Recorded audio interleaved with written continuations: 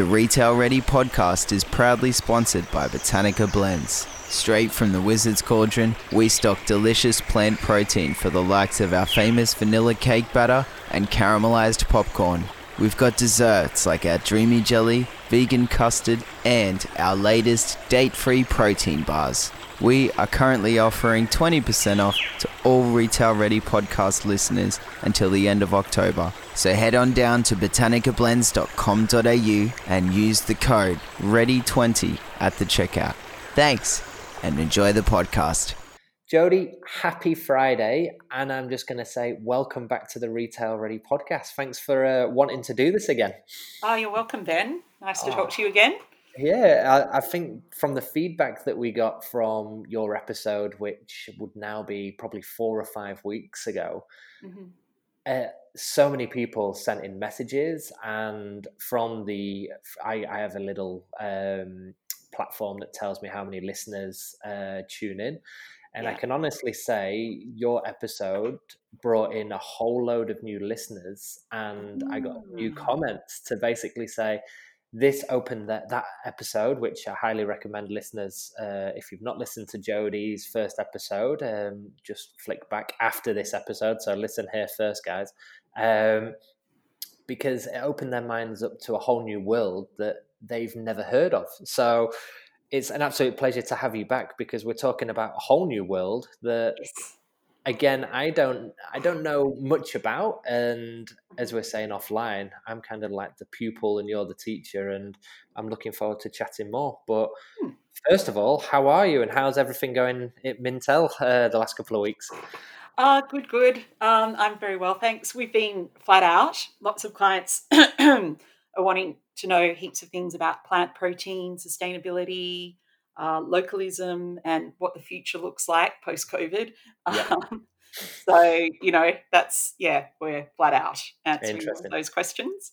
And are you seeing the same? So when COVID kicked off in Australia, let's say March time to literally the last couple of weeks, are you seeing the same stuff that was stated by Mintel at the early days, or have you seen a shift in behavior now that people are understanding what COVID-19 is, and kind of whether the fear's been slightly removed a little bit? What's your views there?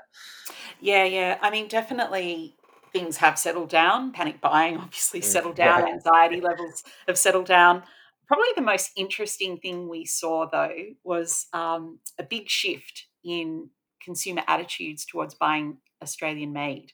Yeah, okay. So when we asked that question in July 2019, 44% of people said they were interested in buying Australian made or always tried to. In December, just when the bushfires were raging, we asked that question again, that it lifted to 48%. And then in July this year, so post bushfires and mid-COVID, it had lifted up to 52. Yeah, so that's like a nice trend happening there. And we certainly see that in verbatims, and you hear it on the news. Like, people are just trying to support their local communities, their local coffee shops, as a way to, the way they can make a difference. Yeah, very interesting. I just literally, before you came online, then I was FMCG News just released an article kind of, and they were talking about cocooning. Like are you seeing the same, where even after this, because we're coming to I'm hoping we're coming to the end here in Melbourne. By the time this episode's released, I'm hoping Dan Andrews is kind of moving things ahead, because we're on, I think today was around about 7 cases. So what I'm hearing and reading this article is more money will be spent at home, because people have got used to being at home a lot, and also the fear of kind of going to public places. Are you seeing the same trends as well from kind of purchasing behaviors and consumer behaviors? Oh, definitely. We're throwing around some names like Home is My Castle, but definitely household products, cleaning products, home improvement products, anything, even meal kits, anything to have at home is definitely doing well at the moment. It's crazy. I always look back on like the start of the year when everyone was talking about early trends, whether that was like, oh, keto's going to blow up, and I would say, yeah, keto was there. Probiotics was just touching the surface, and how a pandemic can change and just shift everyone's behavior within a short space of time when some trends take years to build. So yeah, absolutely fascinating. But we're not talking COVID today. No. We are talking next generation immigration, which is a bit of a mouthful, but I'm really looking forward to hearing how the next generation of immigrants can affect and influence food, which we're seeing in Australia. And this is a whole new world to me. I know as a food consumer, I'm all around the space of kind of blurring the lines between Australian cuisine and whether it's a fusion going on. But you're going to touch on it in more detail and kind of go, what is it all about? Where did it start, and what's your views on it? So I'll let you go for it. And as I say, I'm the pupil in this space, so I'm going to learn a lot from what you have to say. So yeah, over to you, Jodie. Okay. I guess I'm just really fascinated with the food culture in Australia, and I guess I came from an immigrant father, and he grew up in Cabramatta in Sydney because there's a migrant hostel there. So that was all the Eastern European immigrants coming in. And then in the 70s, the Vietnamese immigrants started coming. So I had that interesting experience of going to visit my grandmother, who was still making Russian borscht, and going down shopping in Cabramatta that used to be full of all Eastern European delis, and suddenly all these Vietnamese restaurants were appearing. And next thing you know, my grandmother started putting sweet chili sauce in her borscht. Oh, wow, yeah. And it was awesome. It made it so much better. And she quite embraced all the Vietnamese influx. A lot of Australians didn't, because it brought, there was a whole lot of stuff going on around there. Yeah. But, there was all these beautiful fabric stores and silks and cheap fabrics coming in, and my grandmother's a great sewer. So she really got into that Vietnamese culture. And I guess I've always been sensitive to that and watched Australia change as different immigrant waves come through, and what that does to different, the way we eat and drink particularly. So, the most obvious example at the moment, or one of the obvious examples, is Boon Cafe in Sydney. Oh, cool. I've never heard of that. Oh my God. Oh, it's in the centre of Sydney in a little park called Thai Town, and it is this beautiful grocer cum cafe. And you go there for everything you would want if you were going to cook a Thai meal, all the beautiful groceries, as well as a chilled cool room with fresh fruit and vegetables and all the herbs you would need to make nice Thai food. And then they have a cafe there that's part Thai, part Western, because I believe this family, the parents, ran a successful chain of Thai restaurants. Then the children grew up and have gotten involved in this business. And now they also have a family farm in Byron Bay, Nice. where they grow. Yeah. If you're going to do it, do it properly. Do it well. But, they grow all their beautiful herbs up there, and a good climate as well for some of those more tropical ingredients. And then the kids have expressed their culture in this restaurant, so you can get some nice traditional Thai foods, but you can also get a sourdough toasted sandwich that's got a Thai red chili flavor through the chicken and a bit of rocket and on a nice Western sourdough. So it's this beautiful blend of the cultures, and I guess the expression of that generation that have grown up steeped in Thai culture, but also living half their lives in Australia and soaking up the best of that as well. So, we see people like Luke Nguyen, Kylie Kwong, children of immigrants growing up in Australia and then really contemporizing Asian cuisine and taking it up market. So decades ago, Chinese restaurants, etc., were sort of fairly suburban, nothing fancy, but their restaurants earned several hats and were quite high end. So yeah.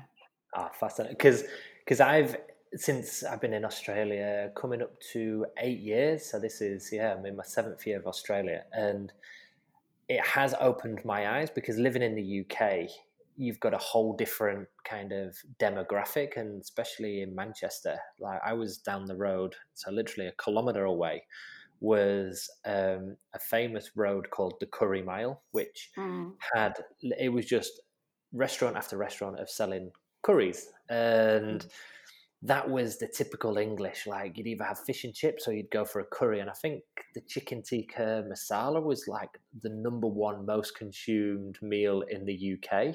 And you've got all these English people like, oh, I'm English 100%. Oh, and it's like, well, you've got a you've got an Indian meal as your #1 meal to be consumed. So when I come over to Australia, and it took me to Australia to actually have Thai food and actual Asian food, because it just was unheard of. And for me, Asian was Indian, and I learned that mistake one night when I turned up to a restaurant. I was like, oh, this is not a vindaloo or a chicken tikka masala, and I absolutely love the fact that there is these blends of different cultures that I have not been around, but I see it from a restaurant point of view. What do you see it from a product's point of view, and do you see that correlation moving into actual products that consumers can buy? Yeah. So for years growing up, the Australian food scene was run by companies that were Australian owned, or heaven forbid, maybe American owned or British owned or whatever.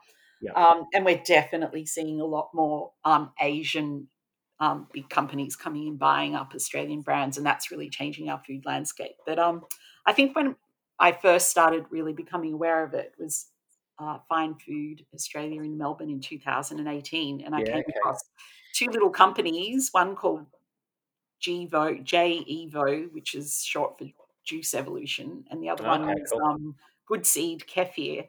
And both of those little startups were run by, I can never remember if it was first generation or second generation Asian immigrants. Their parents had come here and they were born here.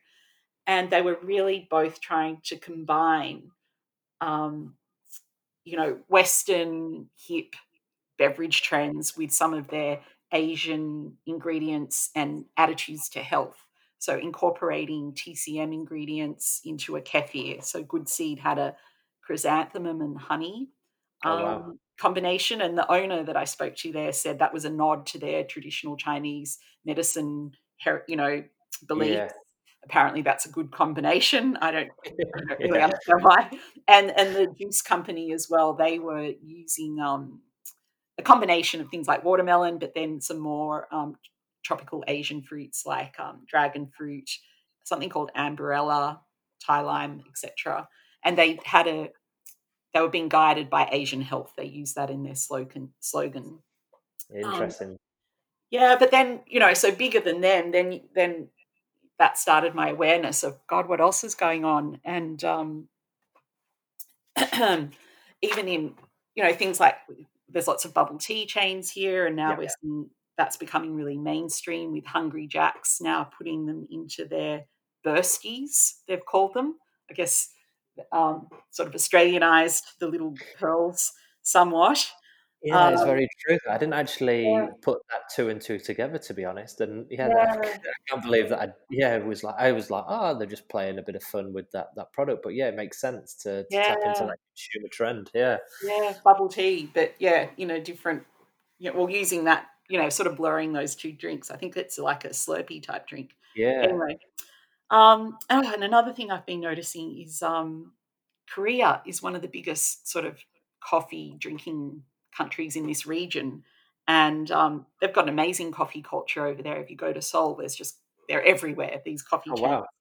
And I've noticed in my area, I don't know what's happening in Melbourne, that a number of Koreans opening really cool cafes selling seriously good coffee in sort of this Western/Korean way, that's sort of almost Scandinavian in its aesthetic. What a mixture of literally a bit of everything. That sounds fantastic. That Yeah, I I want to seriously, go. and like Boon, it's just that same blend of Western/Korean food on the menu. So but sorry, back to packaged food and drink. Um, like Kit Kat chocolatories. It was Japan, Kit Kat Japan, that went crazy with all their flavors, and they've sort of exported that um, concept throughout the region, and now we've got it here in Australia. Calbee, who are one of the biggest salty snack manufacturers throughout Yeah. Japan. They're making a bit of headway down here in the snack food aisle with their Snap Pea crisps and some other products. And then beverages, like, for example, the alcoholic industry, Suntory now have Jim Beam. And so as part of that ownership, we're seeing more sort of Japanese whiskies and gins come down here, and Frucor, Suntory owned Frucor as well. So they've brought the Boss canned coffee out now, which is a big very product in interesting. Japan and Yeah. throughout Asia. And now that's come here as well, which is really interesting considering we drink so much coffee. Why do we want it in a can? That segment is quite big, and many years ago it was just like truck drivers and tradesmen. I think Adelaide was the capital for iced coffee milk in Australia. I think you can still get 800 ml bottles that the truck drivers, you can buy in roadhouses on the highways between Darwin and Adelaide. So I just wonder who's drinking that, Boss, and is it that demographic? Who is it? Yeah, you wonder how long it'll last, because from what I see, like, it's interesting that you touch on all those topics, because it takes someone like yourself to open your eyes to go, oh yeah, I drink that, and oh yeah, I saw that, and then you go, yes, there is an impact in this space coming. And when you talk about the canned coffee space, I actually noticed in my fridge at home the Minor Figures canned coffee. Yes. Yep. And and my wife bought some, and I was like, "You've never bought this before? What's going on here?" And she goes, the convenience, and I just fancied something different, and that was when I went, hold on a minute, where's this shift happening? Like, why? Like, my wife is like a long black drinker, like that's all she goes for.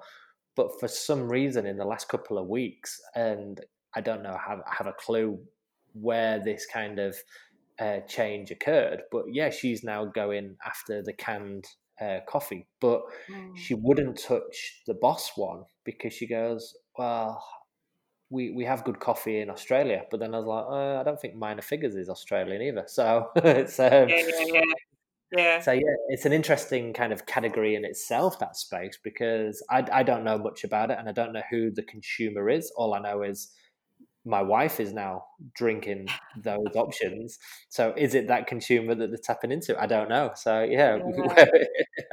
That's really fascinating. Yeah. And it's fascinating that you touch on kind of ingredients that they incorporate into products as well. Like, it's not a 100% dragon fruit product. It's a safe ingredient with a bit of Asian influence. And it's one funny thing is we launched a brand of jackfruit that you can find at Coles at the moment. So Hudson's jackfruit. And it's funny because when you do a taste test, this was like 18 months, 24 months ago when you start the concept, and you taste it, and you get everyone involved, finance team, accounts, and stuff like that. And there was a lady called Belinda here, and I was like, "Oh, you trying it?" And she goes, "No, I grew up with this stuff." And you're like, "Oh yeah, this is just normal food for some people." but for especially for the white English person in the room, it was like, "Oh my god, this is brand new." It's like, no, we've been having it for years. Yeah. It's really interesting. But yeah, I'm intrigued. I'm intrigued to see where do you see that space evolving? Like, what's your views on there then, now that you've seen it blur across different categories? Yeah, it's interesting. I mean, I think there's no going back. I think it's going to, our food landscape is going to change quite markedly going forward. I think recently the Australian government blocked the big Chinese dairy company Monu from buying up. Oh damn it! Now I can't remember who it was. Might have been LD&D, Lion Dairy. Yeah, okay. Yeah, but I think Illy, who's another big player over there, have some shares in some dairy companies down here in Australia and New Zealand. I think, yeah, increasingly we're seeing the rise of these businesses in the Asian region, and they're buying up companies in places like Australia that are great manufacturers of food. Yeah. I think, and we're seeing Australians just are so open and already exposed to Asian flavors. It just makes sense. Some of these brands, now we grew up being influenced by Coke and McDonald's, and now we're going to be more influenced by, Asahi beer and Calbee crisps potentially. Even in the breads. Oh, sorry, go on. Yeah. Sorry, do you see any influence from any other kind of backgrounds or demographics? Like, I know Asian will probably be the prominent and dominant area of kind of whether it's product development, flavors, and profile. From your research, do you see any other kind of area, whether that's Scandinavia or whether it's Spanish coming through, or do you see it's going to be an Asian influence for quite a while? It just all points to Asia. Yeah, interesting. Yeah, because all the products you just mentioned before, you go, yeah, that's it. Yeah, Asian, and it's going. And how I look at things is how many categories can it touch, because it always has to start with one category.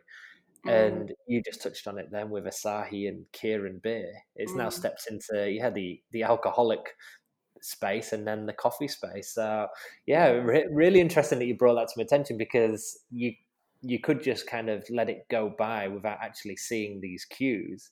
And before you know it, you kind of go, hold on a minute, like I've got a Kirin beer in my hand. I'm eating an Asian infused starter main course, and to finish off, I might have a Boss coffee from Japan. So, on the way home.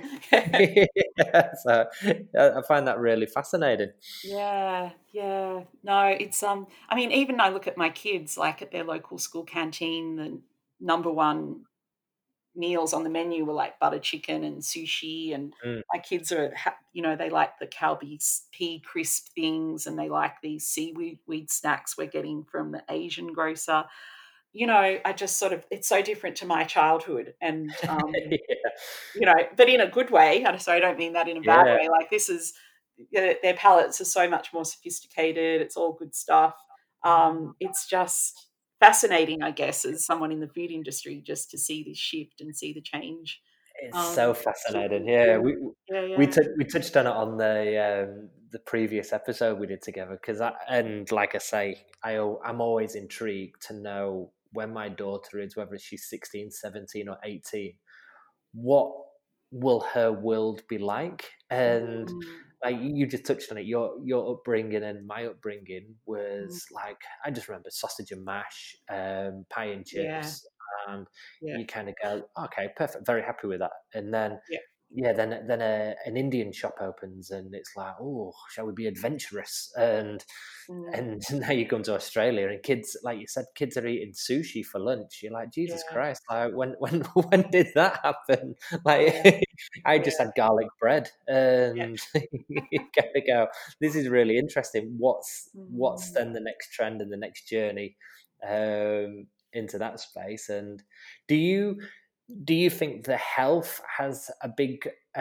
input on this? So like that, because it's all fresh ingredients from what I know and what I've tasted and tried. And do you see that there's a few variables that tick this growing trend, or do you just see it that kids are more, not kids, but the younger generation like myself and younger, just are more willing to accept, and it's more just commonly available. Sorry, I'm just pondering that question. What's driving it? Yeah. I mean, I look back at Australian food culture when I was growing up, and it wasn't that exciting. Maybe it's just it all just tastes so much. I mean, sorry, our food culture was derived from British food culture, and white bread and probably a bit of American food processing in there. White bread, craft cheese, singles, canned fruit. It was pretty grim pickings. Whereas the food that we're now being exposed to through Asian and it also European and Middle Eastern immigration is just so much more exciting and flavorful and generous and even healthy. Yeah.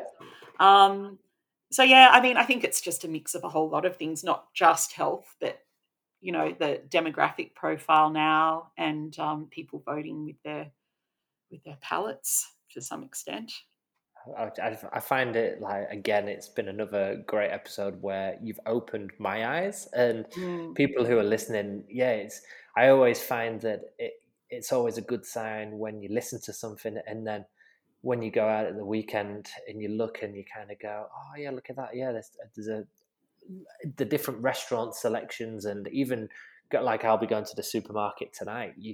It will be, I'll actually keep my eye open and see, where these tweaks, because nothing's ever a full straight, like you don't dive into the deep end. That's something I've realized with product development. Like you need to add in that extra 1% here and there to bring that consumer along on the journey. And one biggest mistake I've done, and I always go back to it, is kind of, I did a product that just stretched the customer too far. Like it should have never got past the concept stage, but for some reason it did, and it went on the shelf, and it was a flop because I added ingredients that people had unheard of in a packaging format that people weren't used to, with a texture that no one ever consumed for breakfast. And I was like, why did that fail? And it was because I didn't do, like you said at the start,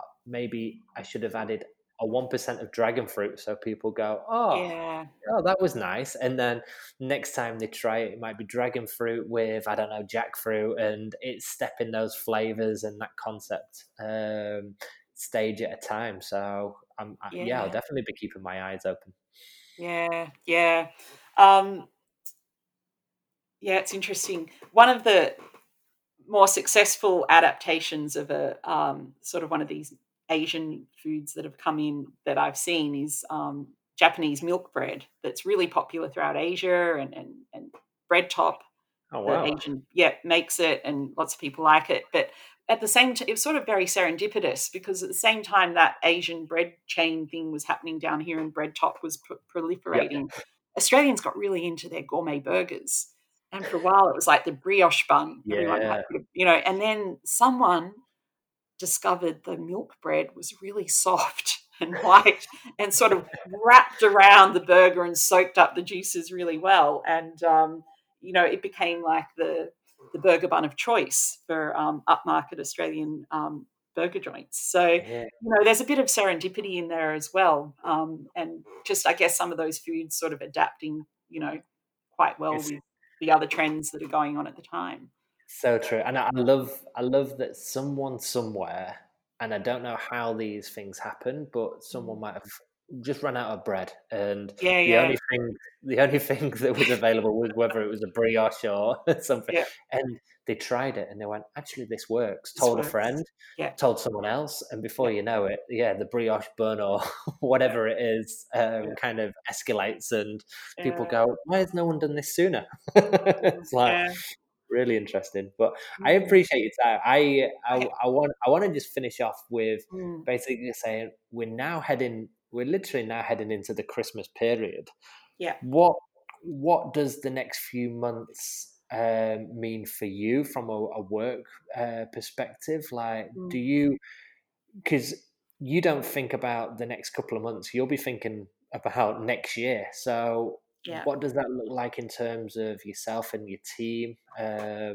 Just an overview, just to get people excited for 2021. Yeah, well, we're working on our annual trends right now. So they come out at the end of the year / beginning of the year every year. Yep. Last year we did 2030 trends. Then COVID hit. Yep. And then we did how COVID has sped up our 2030, how COVID's brought the future forward. So this year we're doing our trend. Come on, guys, we need to start thinking. We need to think further. Yes. So yeah, we're sort of doing sort of the now, next, and beyond. Sort of looking at that now. So there's some interesting things we're looking at. Probably some of the more interesting spaces are e-commerce and how products need to be designed for that channel, being very novel, visual, able to go viral. As more, because people definitely are post-COVID more shopping more online, more direct to consumer businesses have really benefited from the lockdown, and that really changes innovation. So there's some fascinating stuff going on there. And probably the other thing we're looking at, or I'm really interested in, is hoping we're going to see more innovation around native ingredients. We've seen them sort of take off, in a small way for quite a while, but with this increase in Australian made and localism and people doing so much domestic travel now, I'll be really excited if I can get more products available in, lemon myrtle flavour going forward. Well, I can personally say just watch this space, because it's something that I'm keen to explore. So hopefully you'll be going, I remember chatting to Ben about that, because I definitely think that the local travel that is definitely for the next 12 months, but there'll be a lot more people visiting Australian places that they've never been to, and hopefully trying Australian cuisine or Australian ingredients that Yes. Because restaurants will be going back open and stuff like that. So it'd be definitely a good trend to follow. So I'll be playing in that space, and I'll be definitely following that space. So it's nice to hear. But good. I just want to say thank you again, because one, it's always great to hear from you and hear your insights, because you're surrounded by all this insights and knowledge. And it's absolute pleasure that you can share it. So thank you for you, and thank you for Mintel for letting you be able to do this. So I appreciate everything you've said. Oh, my pleasure. Thank you, Ben. Thank you, and look forward to hopefully doing another one. And touch on some more subjects. So thank you very much. Okay, thank you.